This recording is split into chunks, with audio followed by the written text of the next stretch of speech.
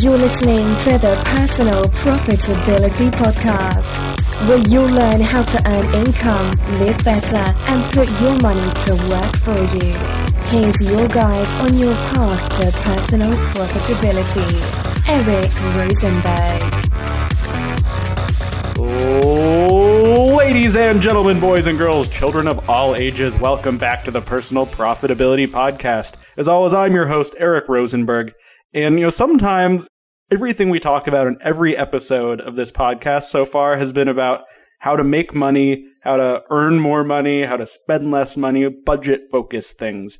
And today I have a friend on who I like to think of as kind of my internet big sister. Her name's Jana, and Jana and I, we met... No, Eric, if you're going to call me your big sister, you should pronounce it Jana, which is the correct way to do it. See, because it's the internet, you can pronounce things wrong and no one ever knows. I've met you, I've known you for 5 years, and you say my name wrong? That's a little offensive. I say everybody's name wrong. I'm sorry. I'm sorry, Jana. I know it's Jana. I apologize. See, this is how fun... This is the fun of having an internet big sister, because they gotta give you crap for things that you do wrong.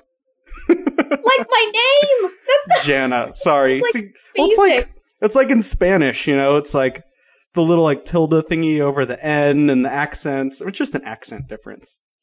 No, it's completely wrong. You're right. I apologize.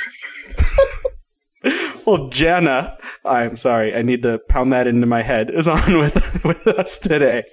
And we want to talk about the things that we do that are projects that we work on that don't necessarily have a super profit-focused goal.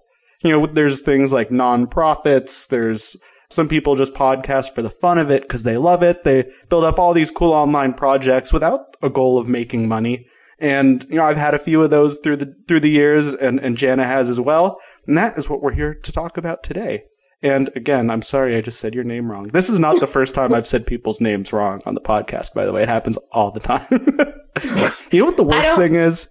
The worst thing is at least I knew how to spell and roughly pronounce your name. There are people, you ever have that thing where you meet someone at a cocktail party or a mixer or dinner party, like a friend of a friend or someone at work who you don't really work with, and you get their name. And then, you chat for a little while, 10, 15 minutes, you kind of become acquaintances, but you've forgotten their name in that conversation, and then you part ways.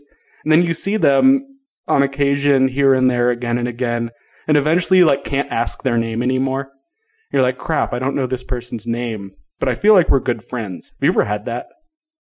No, because I have absolutely no problem saying, I'm sorry, I forgot your name. See, that's that whole East Coast, whatever, I'm just gonna be cut and dry and cut right to the chase, right? I feel like it's an embarrassing thing if I don't know someone's name. You get so far down the rabbit hole, you're like, I'm supposed to know your name already. Look, I had a boss that called me the wrong name for 2 years. And every time I corrected her, she just didn't care. So the rest of the time I worked for her, I just let her call me the wrong name because it was pointless. So if that happens to you and you're calling someone the wrong name, then maybe they're just at the point where they're like, whatever, at least he knows roughly who I am. Did you ever watch Parks and Recreation on Of course I did. It's like Jerry or Gary or whatever his name is. Yeah. So Jana, let's talk about some of Jana, Eric, my God. See, look, this is what happens in my head. I can't even do it. No, I can't do it. I'm going to just say it 3 times in a row, and then I'll get it right. Jana, Jana, Jana. See, now it's stuck in, right? See, I'm going to try. We're in the conversation, and I can't even get it right. I don't know what's wrong with my brain today or some days. That's shameful. I'm going to have more caffeine. You should be ashamed. I'm totally ashamed. On the internet, all of my fans are hearing me be ashamed and apologizing. So let's talk about some fun projects you've done. So what got you inspired to get online and start doing things? We met through FinCon. We met through a conference for finance bloggers. So there was something that drew you into the internet world. What was that? Okay, so for as long as I can remember, I just enjoyed writing. I just write for fun. And back in around 2010, 2011, my husband and I were just finishing paying off a large sum of debt. And I wanted to talk about it, but I didn't really have anyone to talk about it with. So I decided, why not just talk, to put it on a blog. I can write, I can combine what I'm interested in talking about. And if people want to listen, that's great. If not, at least I'm getting the words out. So it was sort of a cathartic, I don't even know that cathartic is the right word. It was a brain dump for me to get words out. And then I just sort of fell into loving blogging. It's a really good hobby for someone like me. Mm-hmm. So for a while I was, making money off the site, and things happened, and I had a pretty big, I don't want to say mental breakdown. A crisis of blogging faith? No, I had a massive depressive episode. And my entire focus on everything shifted after that happened. And it became that I no longer cared about making money from blogging or anything like that because it was fun. And I have this thing where if something gives me like personal satisfaction, I don't necessarily feel that I have to make money from it. I was actually just thinking about something on that line of thought just yesterday.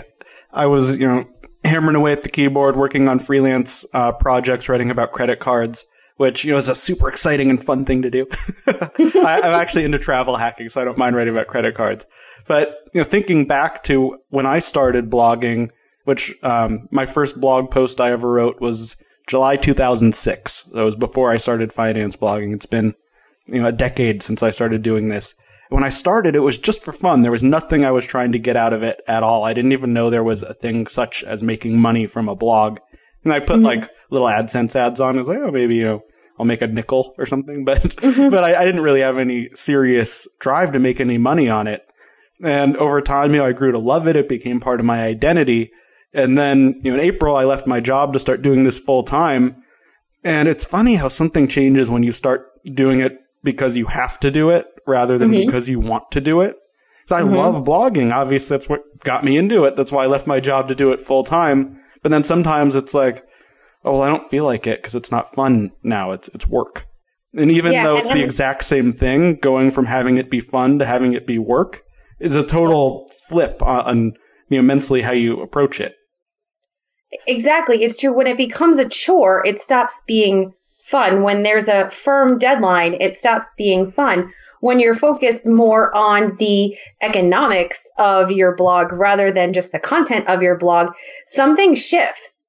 And I didn't like that shift. It made me focus more on things that were not important to me and detracted from the things that were.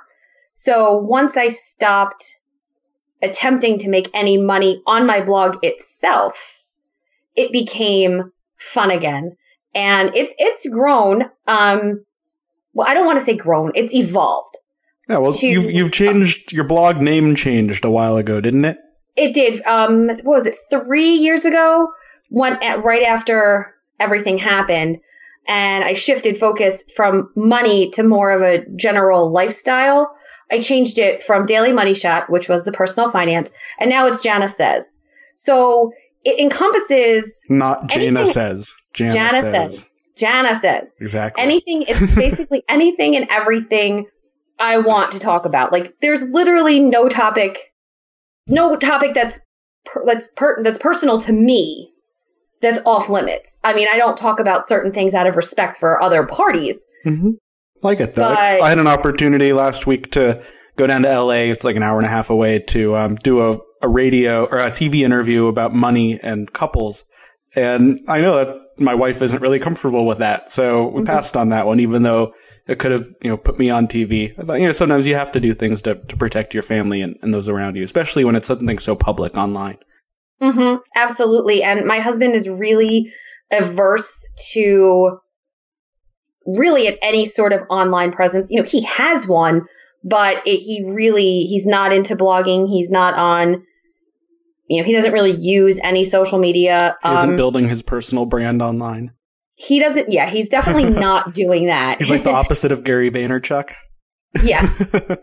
He very much has built his brand, his name through brick and mortar, real life, traditional efforts. So Like, I won't talk about him, a lot of things pertaining to him out of respect for him because it makes him uncomfortable.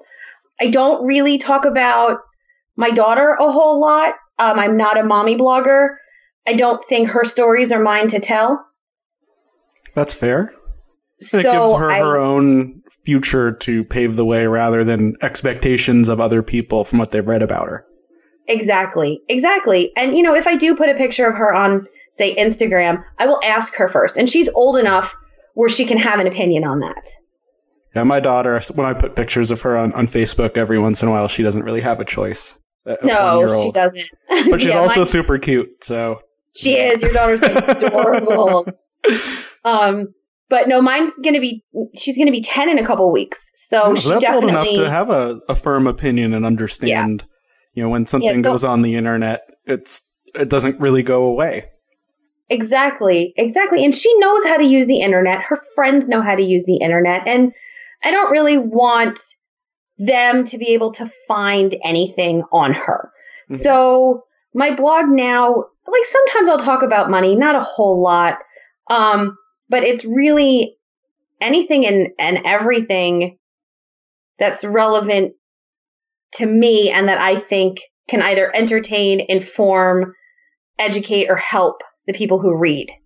That's awesome. That's a great mission. And you also started more recently a book podcast, which listeners, if you enjoy our banter and going back and forth, we had a really fun time recording.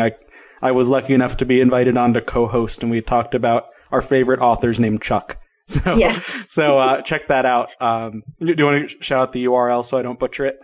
Yeah, sure. My podcast is called The Armchair Librarians, and I co-host it with a college friend of mine who also blogs, and it's an offshoot. So she sort of has the same approach to blogging that I do, where it's just a hobby, it's just for fun. Mm-hmm. And as part of it, we host a monthly link up. It's called Show Us Your Books. And people link up with what they read the previous month. So our podcast is sort of an offshoot of that. And that's another thing that we do for fun. And we do have, in our show notes, we do put Amazon affiliate links, but the money that we raise through that goes directly to charity. Which is awesome. Like, so you're talking about books, something you love, you bring a couple bucks in and it goes to causes you care about. Yes. So it's another inspiration and way to, get involved with something that isn't all about profit. So you can still enjoy it. Do you mind sharing what charity that goes to? We pick and choose different ones. So like each month or each time you get a payout, you pick a different charity? Yes. We actually just started putting the links on the site about a month ago. Awesome. So it wasn't something, so we launched the podcast in March, and it took us 8 months, whatever it was, 7 months to decide that this was something we were comfortable doing.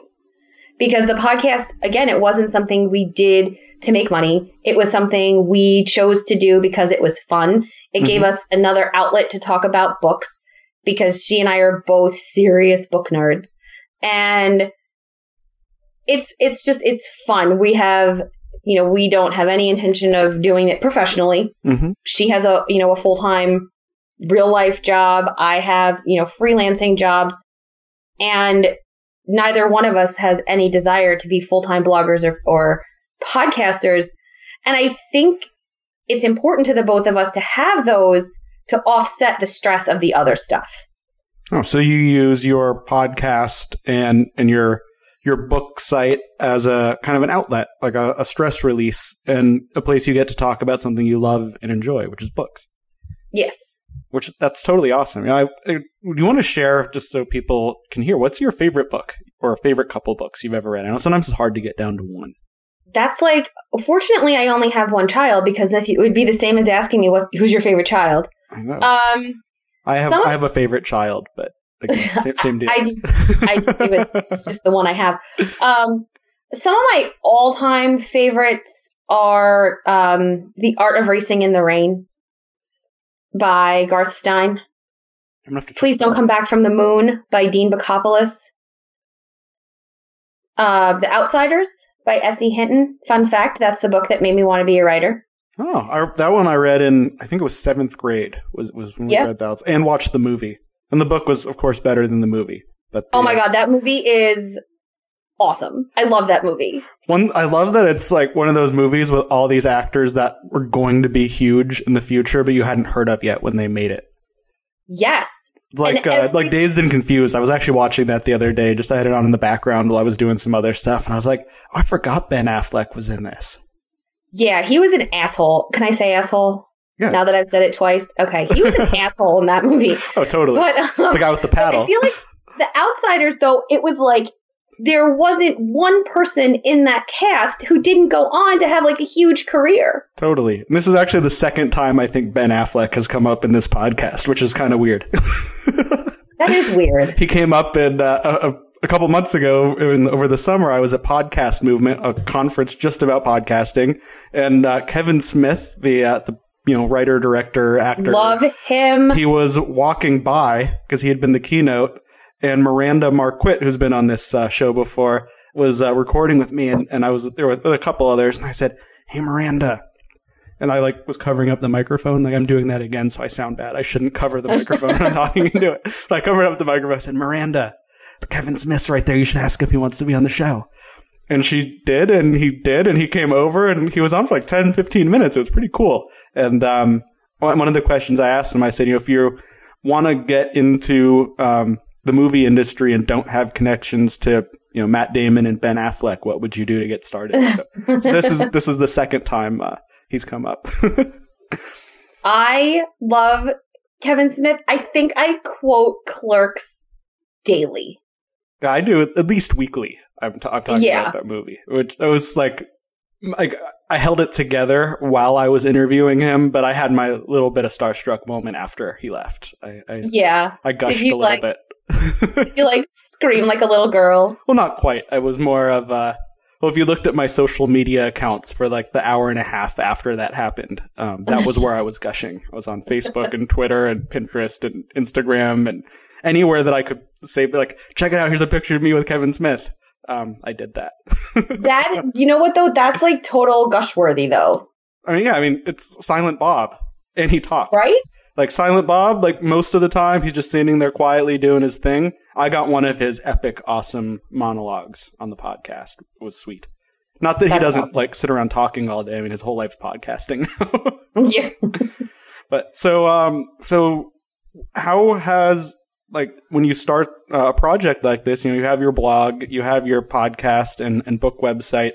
As they're gone over time, seeing as you don't really care about the money part, that's not a focus, what is the big focus aside from just, I'm doing this for fun? And what do you find enjoyable about it? And what gives you the drive to keep going even when there's not a dollar sign? What's the goal?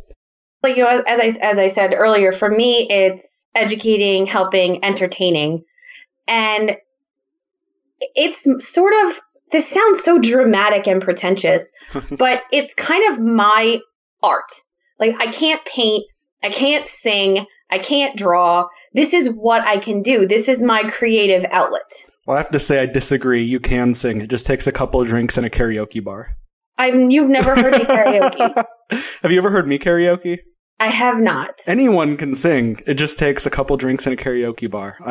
I have that firm belief. My wife, she absolutely hates doing karaoke. And when we lived in Portland, which is karaoke capital of America, I didn't say it, the New Yorker said it, so it must be true.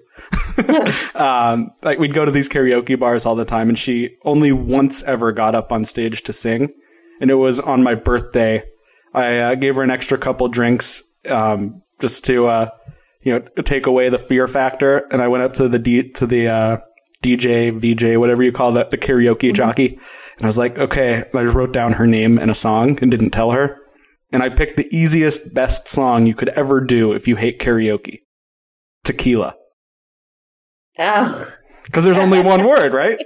How can you screw that up? So she just kind of danced, and then when she got back to the table, there was a tequila waiting. Did she do the Pee Wee Herman dance? Are you too young to know what that is? I do know the Pee Wee Herman dance. Okay. She did not do the Pee Wee Herman dance. He just had a new movie come out on Netflix? I think maybe. I watched it. It was and kind of like a Pee Wee Herman movie. It wasn't amazing, but it was entertaining. Entertainment is important. So for other people out there who are interested in starting a blog as a hobby, what advice do you have for them to get the ball rolling? Just start. Do you have... Don't think about it. Don't think about it. Just decide what you want to do. Set up something for free. You don't have to spend any money. And just do it. Just start writing. Don't worry about aesthetics. Pick a theme, pick a name, and just start writing. Yeah, if you want to just start a blog totally free without any cost, there's two big places to do it. The most popular are WordPress.com and Blogger. Blogger's owned by Google. And that's actually where all my blogs started. We're on Blogger many moons ago. If you want your own domain name, if you want your own .com, so it doesn't say .wordpress.com or .blogspot.com, it costs like $10 a year. It's not a huge deal.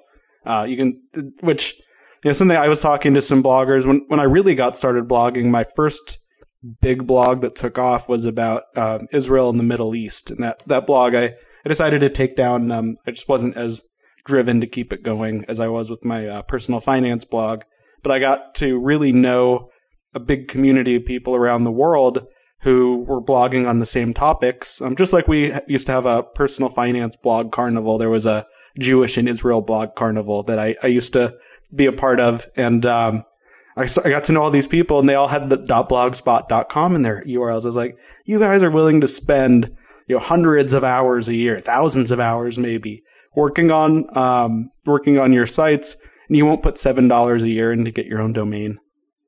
It's like the cost of a beer at an expensive bar. So if you are interested in doing that, it's like $10. It's not a huge deal. There's been inflation since then. Well, that's true, and I agree with that. But if you're looking to do it just as a creative outlet, just as somewhere to write your thoughts or poetry or even put your drawings online, there's nothing wrong with just doing something for free and not spending a dime put it on there. So that's true. I think if you don't have to spend money by any means. Exactly. Yeah. And then and if you find what's really cool with the internet is everything's changeable. You can start a blog called dailymoneyshot.blogspot.com if you want. And then 6 months down the road, you're like, you know what? I love this. I want to keep doing it. Buy dailymoneyshot.com. And then a couple years down the road, you have a change of heart. You can change the name to something else, .com. Just right, which is exactly what I did. That was dailymoneyshot.blogspot.com. Then I had to change it to, actually it was dailymoneyshot.net, because as you can imagine, the .com was taken, given the name. So, and then I just decided I didn't want to do it anymore. I changed it to Jana Says. I moved all the content over. You can do that too if you decide that it's something you want to do. Your content doesn't have to stay frozen in one place. And it's not as difficult as one might think to do those kinds of changes. If you Google it, there's guides to do everything that we're talking about. Absolutely free online. Exactly. And I encourage you, anyone who wants to find an outlet to write, if you don't want to do it with a pen and paper, there's nothing wrong with putting it online. You can make it, if you're afraid of strangers reading it, you can you can make it private or invite only. So there's a lot of things that you can do. And I feel like if you have any sort of passion, whatever it may be, it could be you want to go teach yoga to kids. You do it. It doesn't have to be online. By any exactly. means. We have a mutual friend from the finance blogging world, lives in Southern California, not too far from me, who is a huge pet lover and dog lover and spends most of her free hours, as far as I know, working on pet-related charities and projects. So, whatever your passion is, there's someone out there who I'm sure would love to have your help. Exactly. And part of living a well-rounded life is having those things that fuel your passion. You can't just go to work, spend time with your family, and that's it. Like, you have to have something that makes you feel fulfilled, whatever it is. You hear people, oh, I wish I had done this when I was younger, but it's too late now. No. It's never too late. Not. Age is, it's a number, but I think it's more of a mindset. I know people who, one of my mom's friends' father-in-law, I know that's kind of a distant connection, but someone who I know, would go to trampoline gym classes until he was like 93. And he, his last time on the trampoline was about a week before he passed away. So that was his thing. That was what he loved. He wanted to jump and go to class. And he was 93. So, if you're not 93, you don't have an excuse. So, I think it was last year, I read a book called The Leisure Seeker. Mm-hmm. And it was about this couple. He had Alzheimer's and she was dying of cancer. And instead of spending their time in a hospital, they went for like one last cross-country road trip in their camper. Mm-hmm. And there was actually a lady, she just passed away within the last month, who lived a real-life version of that. Wow. And she had, her son, I think, shared all of her adventures on Facebook. I mean, she was like 100. Wow. So there's really never a point where you can't do something you want to do, whatever it is, travel, creative, passion. And even if you have a full-time job, I used to work with someone who was a nurse, and on the weekends, she was like, you're going to make a Parks and Rec reference, but she was a singer for a blues band. That's awesome. Mouse Rat? No, I was thinking more Duke Silver. But so there's a way that you can definitely pursue your passion without making it your source of income. Well, one of my biggest hobbies, I've mentioned, I think here in the past, definitely on the blog, last year, I've always had this obsession with planes and airports. I thought they were super cool. And nerd announcement alert. I used to play games that were like routing air traffic and stuff. I don't play as many games as I used to. But I was so into airports and airplanes. I thought they were so cool. And I wasn't like into like military stuff. It wasn't like bombers and jets. I was like into 747s, like the biggest things that could fly. And I was thinking, how cool would it be to be able to fly a plane? Like who does that, right? Like, I mean, mm-hmm. pilots, but how do you learn? Like, how do you just like go fly a plane? And I was always saying how I'd love to go fly someday. And my in-laws were listening one time when I said that. And for my birthday a couple years ago, got me a one-time intro lesson at the airport in Santa Barbara. And I flew for about an hour. And what's really cool, if you ever wanted to fly a plane, you can do it for like $150 for 1 hour, one time. So it's not like, tens of thousands of dollars to go one time. You don't have to sign up for a really long class. So if you ever really do want to fly a plane, contact a local airport flight school. It's not as expensive as you'd think. And I did that one flight and I was like, this is it. I have to learn how to do this. And in between a full-time job and a side hustle and being a brand new dad earlier this year and late last year, I pushed through and got my pilot license. I finished it in April. And this week actually was the first time I've flown in 6 months because it's super expensive if you want to do it regularly. But and I'd quit my job. So I thought, I should save money before I go fly planes around. But at the same time, I don't really have any desire to become a commercial pilot. I'm not going to go work for a big airline or UPS or FedEx or something flying planes around. I am, I do it because I love it and I want to fly planes, and I think it'd be really cool to fly to Vegas and, have the weekend or fly up to Napa or wherever I want to go. It's a pretty cool thing. I don't want to make any money. I mean, it'd be fun to make money. I guess that's my other hobby is making money. but I do it because I enjoy it. And then I've taken a couple passengers so far. As a student pilot, you can't take passengers without your instructor. So I did that one time. But now that I have my license, I can take passengers. So, it's going to be fun to show my wife and my family and my daughter and, my friends, their world from a different perspective. It's pretty cool. Yeah, that is pretty awesome. That's not something I ever had a desire to do. Yeah, it's one of those things, like a lot of people are like so afraid of flying. And then if you watch the news, it becomes clear very quickly that if you get in a small plane, you're going to die, because that's just what you see on the news. But it's really actually like super, super safe. And there are so many rules to keep it that way. You're more likely to die in a car accident on the way to the airport than you are on the plane. Well, see, I'm not that great of a driver. So I feel like maybe I should not drive a plane. Yeah, if you're not comfortable behind the wheel of a car, you know, I'd say avoid flying. No, I'm comfortable. It's just not a strength.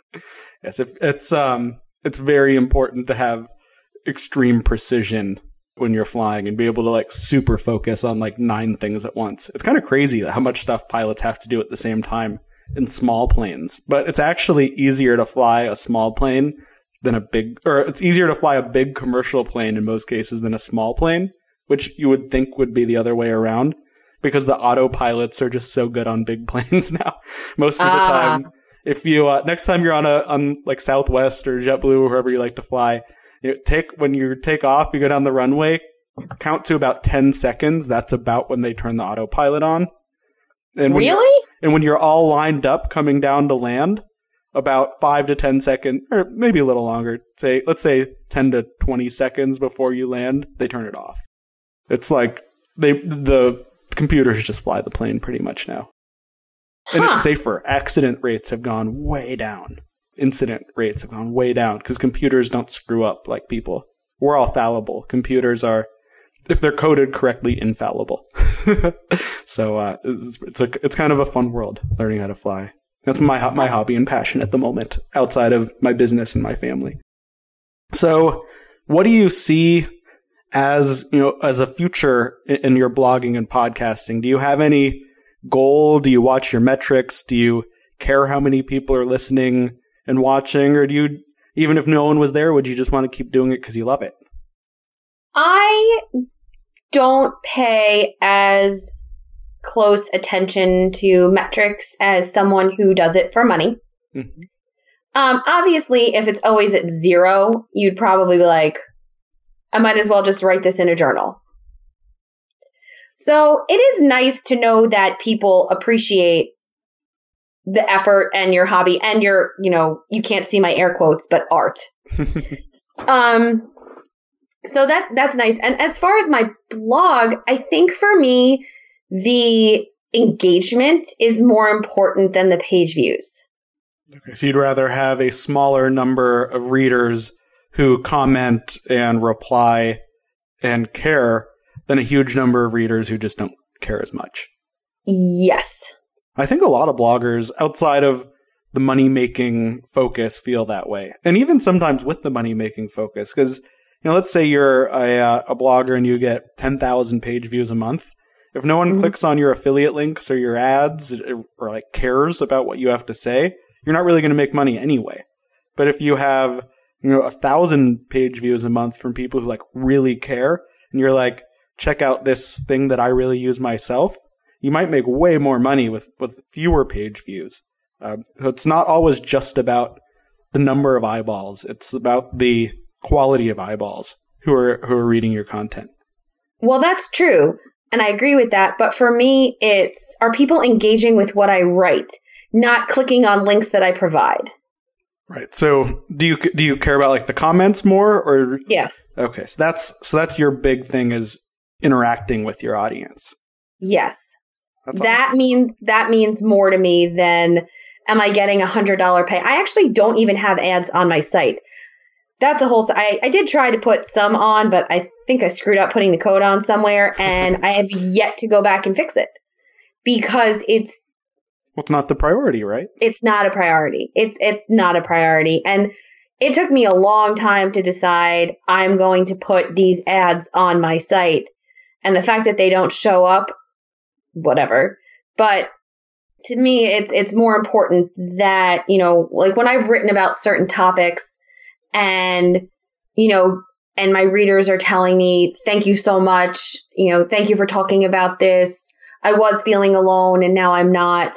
Like, that's the kind of stuff that makes me feel like, okay, I'm not getting 50,000 page views a month. There are some months I don't even get like 10.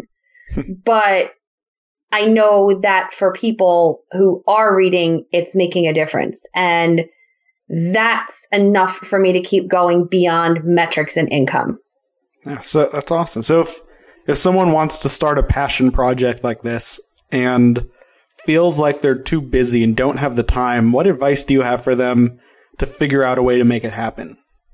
I think, okay, I'm not a huge fan of the word busy because everybody's busy, but I feel like you can always make time for the things that are important to you.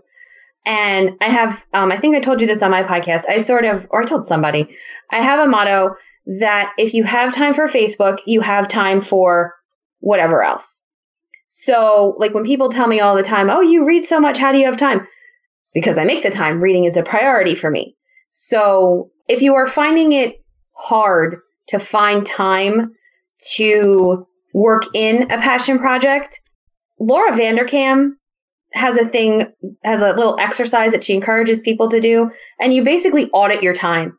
Like there's a free time budget thing on her website and you print it out. And for a week, you track how you're spending your time. And she wants you tracking everything. You're on Twitter for 20 minutes. You write down Twitter, 20 minutes. And then when it's over, you go back and you look at where you maybe wasted time. And maybe on one of those days, you just take out 20 minutes of social media and there you go. There is your time to work on your passion project. And as you get into it, you might find yourself reorganizing how you use your time and cutting out certain things. I also don't think that you have to necessarily give up anything. Like if you like to watch TV at night, by all means, continue to watch TV at night. I don't think that there's anything inherently wrong with watching TV. But while you're watching TV, work on your project. Even if it's in short bursts in between, during commercials or in between laptop shows. Open on your lap. Yeah, totally. One of the speaking of TV, you can blog from your phone. Oh, totally. Though it's harder to type fast. My words per minute go way down on my phone.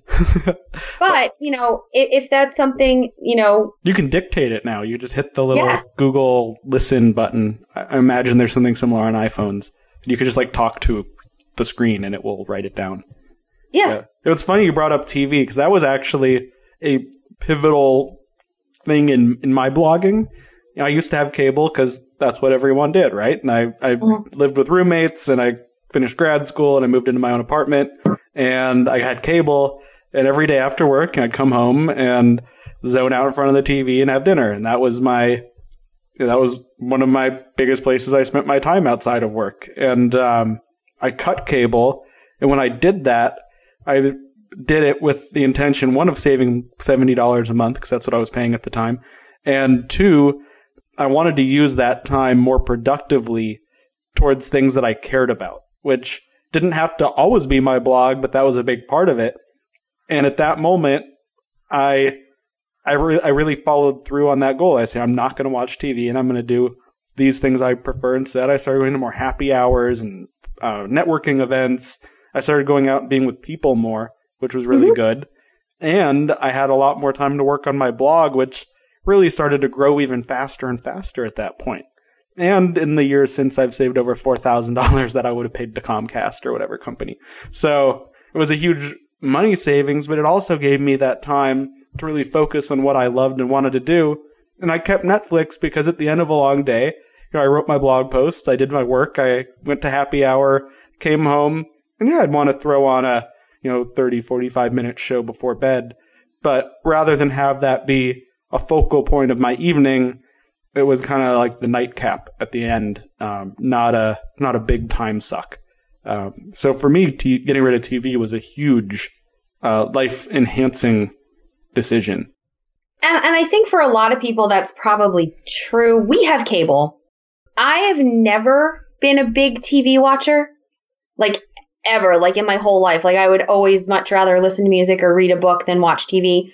But I was like that as a kid. I was a weird kid. So weird kids lead to weird grown-ups? Yeah, basically. So I do watch TV. I actually do. But I don't feel that there's really anything that's worth watching live. So I have no problem DVRing everything and then sitting down on a Friday night and watching all the shows that I've saved up throughout the week. And we do kind of the same thing. My big philosophy is wait until it's on Netflix because I don't have a DVR TV.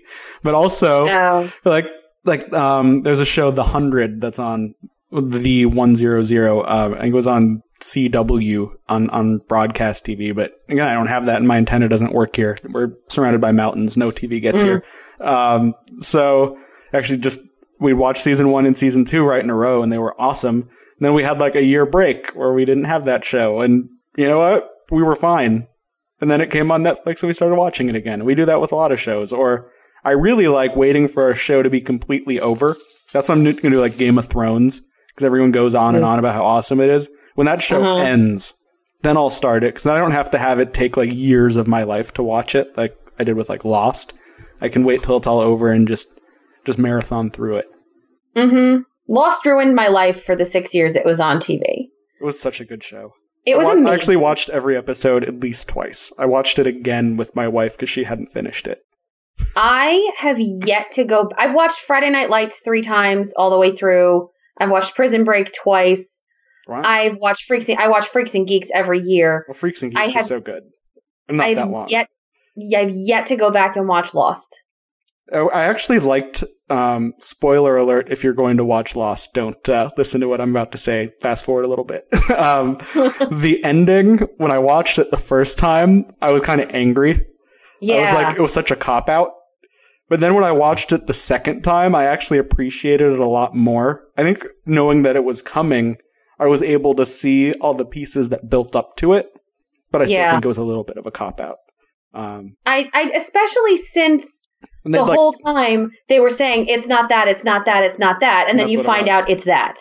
I was like, come on, like when did they die in the plane crash? Did they ever go back anywhere where they're flat? Like, it was but the second time I felt like it was a nicer conclusion than the first time I watched it. Mm-hmm. The first time I was just mad. The same thing happened with the new Star Wars movie. I went and watched it. I was like, I've seen this movie before. Like a bunch of Jedi trying to destroy the Death Star. That's like not a new concept. But then when I watched it the second time, I was able to appreciate more of the the nods they made to the originals and the story. Anyway, I haven't seen it. When my husband went to go see it last year, he went by himself, and I stayed home and watched Making a Murderer. That's why our marriage works. Because we watched Making a Murderer too, and my wife has not. Actually, she did watch the new Star Wars. We watched it on a plane. Was when I watch it. There's no conceivable way I could have less interest in it. I'm like a huge Star Wars fan. That's like, I keep saying nerd alert, right? That's like one of my biggest. Like, I love Star Trek enough that I went back to the beginning. I hadn't watched them all. It was just like random episodes I saw growing up. Like I'd watch with my dad when The Next Generation was on. I decided I should see all the Star Trek. So I went back to the beginning. They're all on Netflix right now. I watched the whole original series, and I'm almost done with The Next Generation. And I'm debating if I'm going to keep going with the other shows, because there's a lot of episodes. I can assure you I will not be watching that. I just started watching on Amazon Good Girls Revolt, and it is awesome. I watched the first episode of that If the Nazis Had Won World War II show that I want to finish. Man in the High Castle. I got through half an episode of that, and I was like, I can't do this right now, because I'm not a huge fan of World War II stuff. Yeah. If you're not into history, that would not be a fun show to watch. It didn't do it for me. I listened to there's a podcast called Hardcore History with Dan Carlin. He does these like 4-hour episodes. They're pretty much like ebook on different things in history. He did a 5-episode or 6-episode series on World War I. It was like 30 hours or something. I listened to the whole thing over a course of months. That was like all I did in my commutes. And when I was driving out to the airport 45 minutes away to learn how to fly and back, it was an hour and a half in the car each way, or round trip. That's like those Ken Burns documentaries.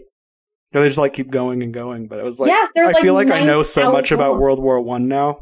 It's kind of crazy. Though I'm still not convinced. I like thinking back to how it started. I know this like crazy tangent from talking about side income projects and passion projects. I think it's like crazy that how that war started, because it really, like it was about an assassination of a guy was what really started it.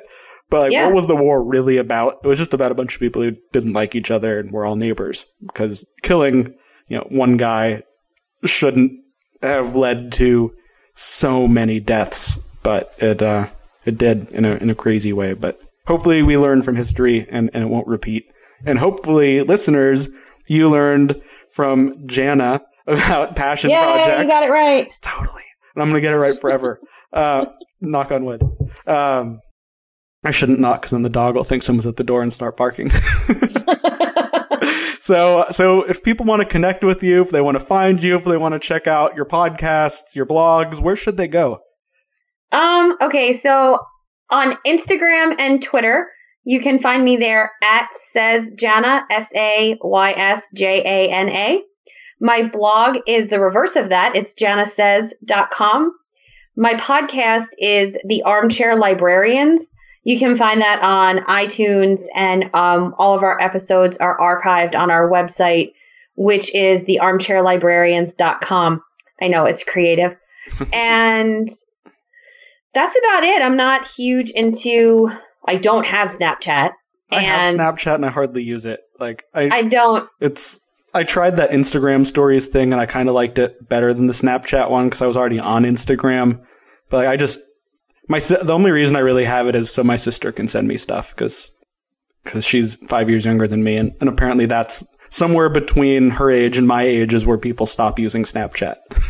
Yeah, my one sister isn't on any social media at all, and then my other sister... Is she even a person if she's not on social media? Believe it or not, she is. She just has like very, very rigid privacy standards. She's also a teacher, so I understand why she Teachers doesn't... have to be super careful. Yeah, and my other sister, she just isn't a big social media person. Like, she has it because she's 29, but she just doesn't. It's not a priority for her. So, they wouldn't send me anything, which is apropos of absolutely nothing that we just talked about. But Snapchat, you can't find me there, is basically what I'm saying. So look for Jana at other places that are not Snapchat. Yeah, Twitter and Instagram are the best places to find me, or my blog. Awesome. Well, everyone, thank you so much for listening here till the end. Thank you, Jana, for not hanging up at me when I said your name wrong at the beginning after knowing you in person for years. Thank you, everyone, for being a part of the community. If you love the show, I'd love a rating on iTunes or tell a friend. I don't do any marketing or advertising, so your word of mouth means the world to me. And as always, thanks for sticking around and being a part of this community. And until next time, stay profitable.